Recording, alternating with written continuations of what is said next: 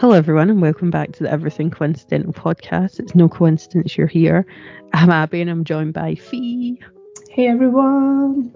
And today we're just doing a little short one because it's coming up to Christmas time. So we're going to take next week off from posting, and we're just posting a short one today because we're wanting to enjoy the festivities and not get bunged down with podcast stuff.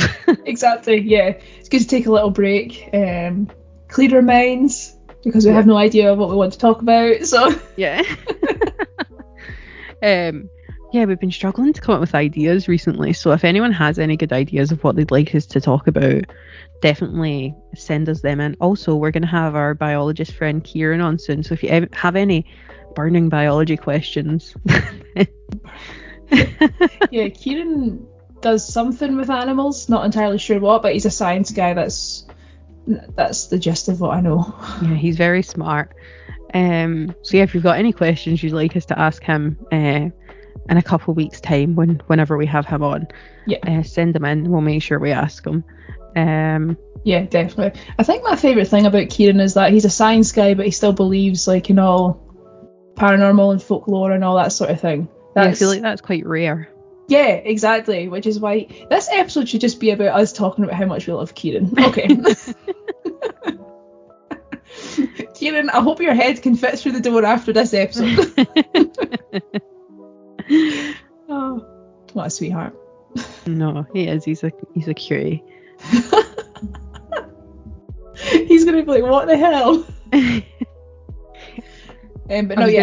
I was gonna say he'll be like, I'm not cute, but we actually had this conversation with him, and he doesn't mind being called cute. We did. Because if you call, apparently this is a thing where if you call guys, oh, you're such a sweetheart, they really don't like it. Whereas I'm genuinely meaning it in a nice way. You're such a wee sweetheart. But yeah, people don't like it. So we called Kieran a sweetheart or a cutie or something like that, and then voice noted straight after being like, mate, I'm not meaning that in a patronising way. I'm just trying to say you're a really nice person and you're such a sweetie. And he's like, no, I'll take that. Yeah, exactly. He prides himself on it. He prides himself on being a sweetheart. Yeah, Kieran's one of our podcast besties now. We love Kieran. Yeah. We should, oh my god, we should get merch that's just we love Kieran. We love Kieran. King Kieran. King Kieran. I don't know if I like that. Don't like the alliteration. No, Kieran, you can't be on the King's list, I'm sorry. No, wait, who do we have again? Orb King, Fairy King. Fart King. Fart King. Oh yeah, well Kieran needs to be on it then. Or he could be Cutie Kieran, since we just talked about it. But cutie spelled with a K. Yeah. This has got weird. Yeah, anyway. Doing stuff with Kieran since that'll be fun, and he'll add something to the episode that we do with him, no doubt. I'm not sure what.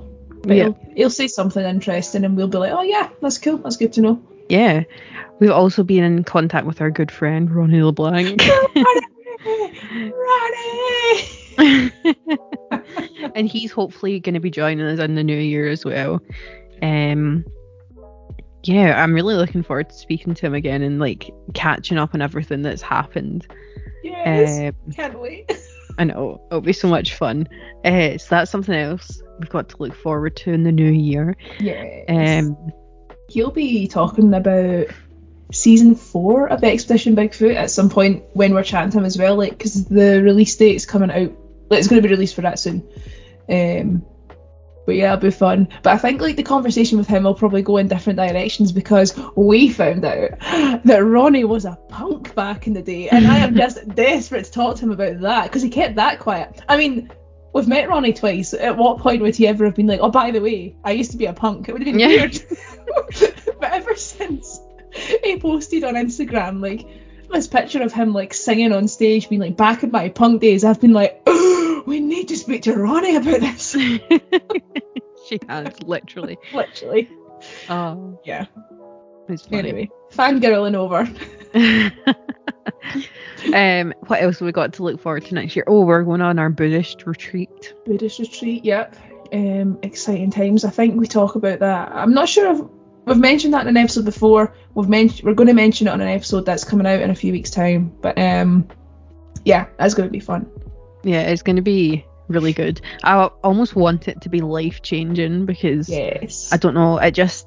I've got a really good feeling about it. I think our issue, we're both terrible for going into things with far too high expectations of something incredible happening.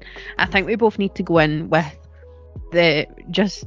no expectations, like, right, this is why I'm doing this. This is why I want to take part in this and have this experience.